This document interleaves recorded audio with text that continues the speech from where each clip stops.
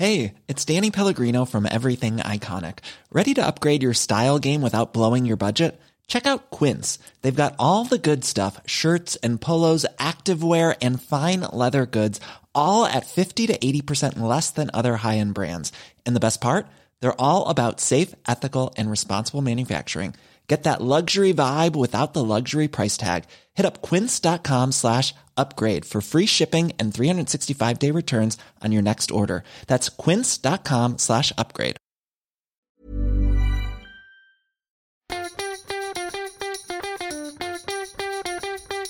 From Barangaroo Studios, the AusBiz COB is the key stuff you need to know about the day in business and finance. Well, hello. It's the 2nd of December 2022. This is the COB, the stuff you need to know about the day in markets and business, and perhaps a little bit of what happened through the week as well, given it's a Friday. I'm Nadine Blading. Yes, you are, and I'm Andrew Gagan. It's good to see you on a Friday, and looks as though, we're going to end the week, positive? Yeah, about 0.5%. Yeah. Look, which all things considered, I don't think is too bad, because we had a lot of hardening up of the market by these Fed speakers for a still hawkish Jay Powell, but then markets read him as being dovish.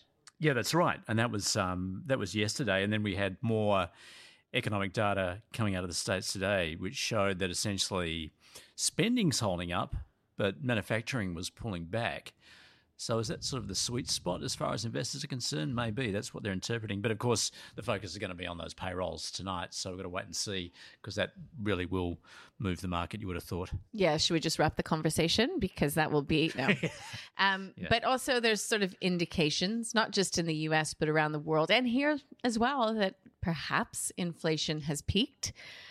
Which, doesn't mean that high prices are going away, but that the rate of inflation has peaked, and that could take some pressure off central banks. I mean, we've got the RBA next week already, Andrew, and it's really firmed up as a 25 basis point hike as consensus. But CBA today, I noted on Twitter, saying that some of the language around forward guidance could be softened. So instead of saying, the RBA expects to continue to hike rates, it might be changed to willing, or just giving themselves and priming markets for the fact that maybe rates won't continue on this upward trajectory.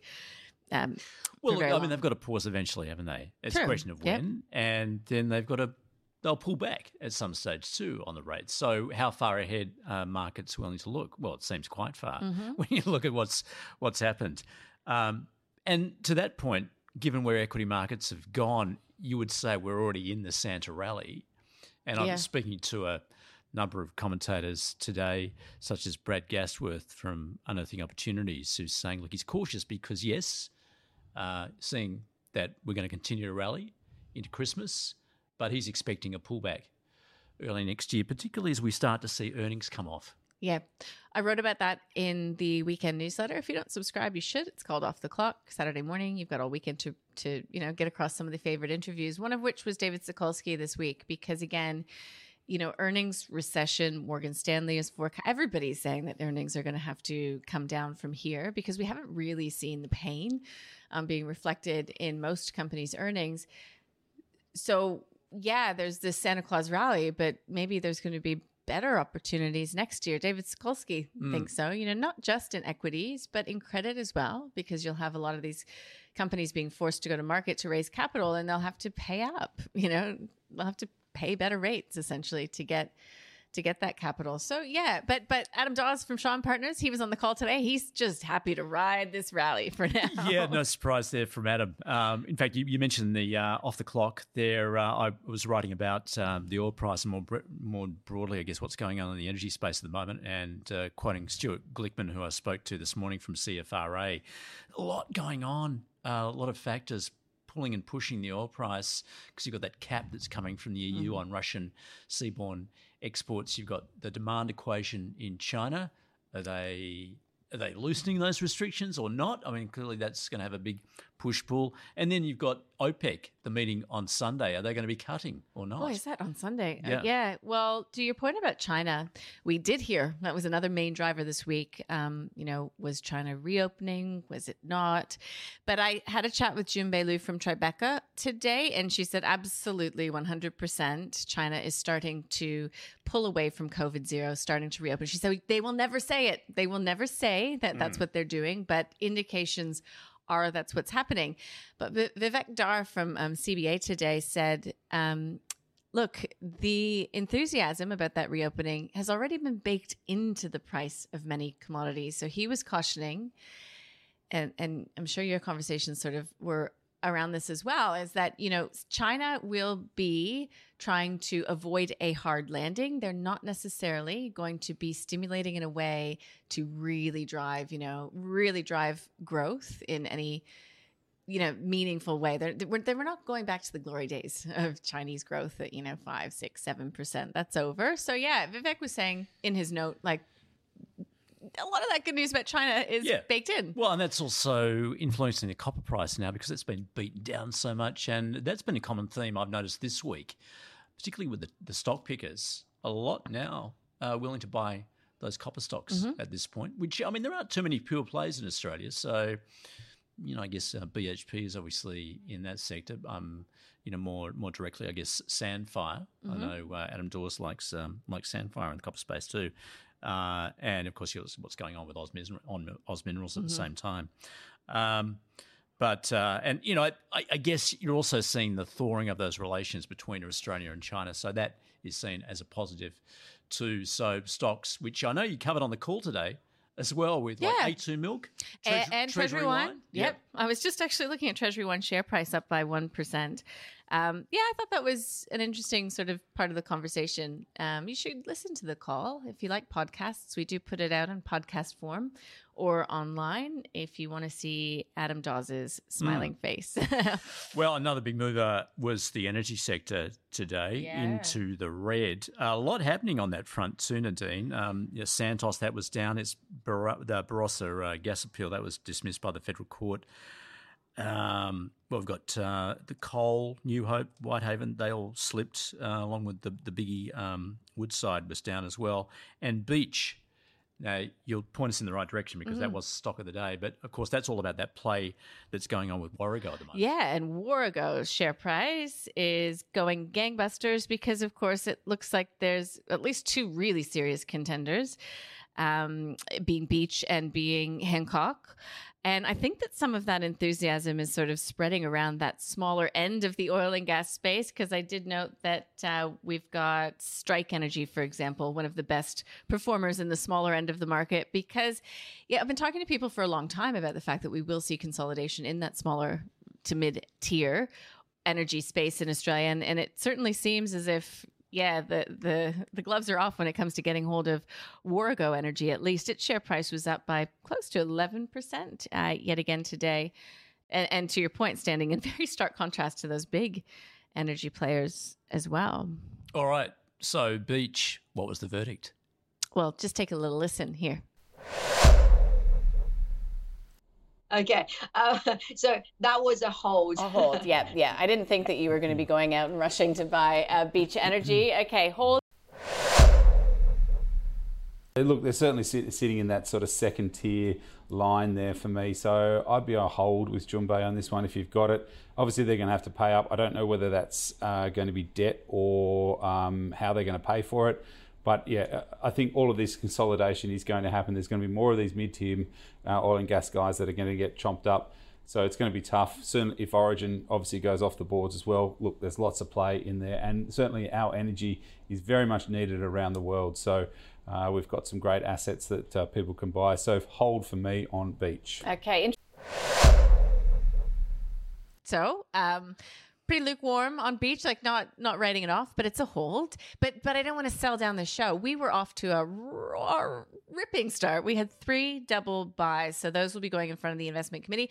And actually, just as an aside, there is a new investment committee that is coming out and will hit your, well, it's not really airwaves, is it? Will hit your inbox on Tuesday. Yep. I think that is. Yeah. Okay. Look, and also in the commodity space, there, gold. Yeah, that was a big winner today. I was listening to Carl Kapelinger today from Think Markets, who he says he is the antithesis. He's at the other end there of a gold bug. He doesn't like it, but he can see it is looking really attractive at the moment. If it's in the charts, Carl, charts it's we going trust. upper right, which obviously he likes. But yeah, you've got certainly both the producers and the explorers doing pretty well at the moment. Other winners today, look, St. Barbara, to your point, EML did well today. Interesting, there's not a lot of news associated with some of the bigger movers. Actually, it was a pretty quiet day in terms of corporate news. We've got Santos, so you had an Australian court upholding a ruling against that Barossa gas project. So that's marked down Santos. But again, it was a pretty negative day for the energy space overall. Yeah, the heat map's pretty ugly in the banks and energy down, and property, those REITs as well. I posted something on Twitter today. I was looking out across a building to a building whose tenants will remain nameless. Like, Andrew, empty. It's floor after floor after floor of, there's not one person in it. It's crazy still. It's just so much money, wasted, and there's so much office space available. It's I think it's one to watch. Well, it's like at the bottom of the building we're in, a sizable tenant. They've gone bust, owing more than $1 million in rent. Yep. You wonder if, it's not a one-off. As I walk around the city, and this would be cities around the country too, where you are seeing not just office space, commercial space. Yeah. You would imagine that's going to get worse if those financial and economic conditions deteriorate into next year. Yeah, well, we're in for a bit of a purple patch, I think. So in the RBA's board meeting next week, they'll be discussing the slowdown because they need to tap the brakes on the economy, obviously, when it comes to inflation. But boy, there's a lot at risk if there is, some sort of significant dampening of demand and recession. Like, not a lot of people are calling for recession here, but I had a chat with Phil O'Donoghue from Deutsche Bank. They put out their 2023 World Outlook, and they put the chance of a U.S. recession at about 80%. Interesting to note, though, they say that this recession will likely follow, a playbook, and they're expecting it to be sort of a quote-unquote typical recession, which would see, in terms of equities, S&P 500, the real pullback would come in the third quarter, but they reckon that the year will end with the S&P 500 sort of around where it begins. Yeah. So we have this pullback, the earnings, recession that comes through, the damage that's done, but then, it's all right. It's so fascinating. Go away for 12 months, come back. Sort of. Okay. It's starting to feel a little bit like that with Christmas and last calls and all this kind of stuff happening. All right. Got a Christmas tree up in this office. Yeah, well, we're in December. That's suitable. So, next week then, RBA, 25 points expected, and then perhaps a pause seems to be consensus. Well, they're paused anyways in January. Yeah, so January, but whatever February, happens in February, perhaps. We'll see. But, of course, we'll get some more data. And stateside, of course, more data coming to us tonight with those payrolls numbers. That's obviously going to be significant. And then next week, purchasing managers, factory orders. Yeah. It's going to paint the picture ahead of the Fed meeting in mid-December. Yeah, I forgot. We also have GDP here next week. So that's one to watch. The partials have been coming in, and they will continue to do so. And some of them have been weak. I think it was Deanna Messina from AMP Capital I was talking to, and they're sort of expecting to see, a little bit of a softer number there. In fact, I just saw Westpac coming out. The RBA will lift by 25 basis points next week. NAB has put out a GDP preview. Slowing growth is the title as consumption and trade normalize. So there'll be lots there. I did note we've got Metcash's half-yearly result next week, Andrew, which again, I think it's good to get a look into what's going on. Yeah, at the consumer that level. sort of consumer. Yep. We've got a few AGMs next week, Washington H. Soul Patts and Bank of Queensland. That was another big story this week with George Frazis not stepping down. He was told to step down as CEO of the BOQ. Yeah. AGM's interesting. Actually, I was speaking with Dean Fergie today from saying, Capital was saying that he's really frustrated that so many companies are now choosing to do it just as a physical meeting, not online or one or the other, and not a hybrid model. Oh, right. And it's not, allowing as many investors and shareholders as possible to actually participate. Why wouldn't you in these days? Well, especially when we learned through the pandemic. I mean, it worked, right? Systems were put in place. Everybody's happy. Yeah, I sort of hadn't thought of it or talked about it. So interesting. I wonder why. Anyway, you can ponder that over the weekend, but we've got to prepare for the last we do. call, We do. and you'll be able to catch up with that online. Of course, it's going to be a biggie. Yeah, it is. We're going to do a bit of a retrospective of the year. We've got a few special guests coming in. Actually, a lot of our regular guests will be sort of running around in the background, so who knows who will rope in to having a little bit of a chat with us. We're a wild bunch here. Indeed. Nadine, enjoy your weekend. We'll do it again next week. Thank you.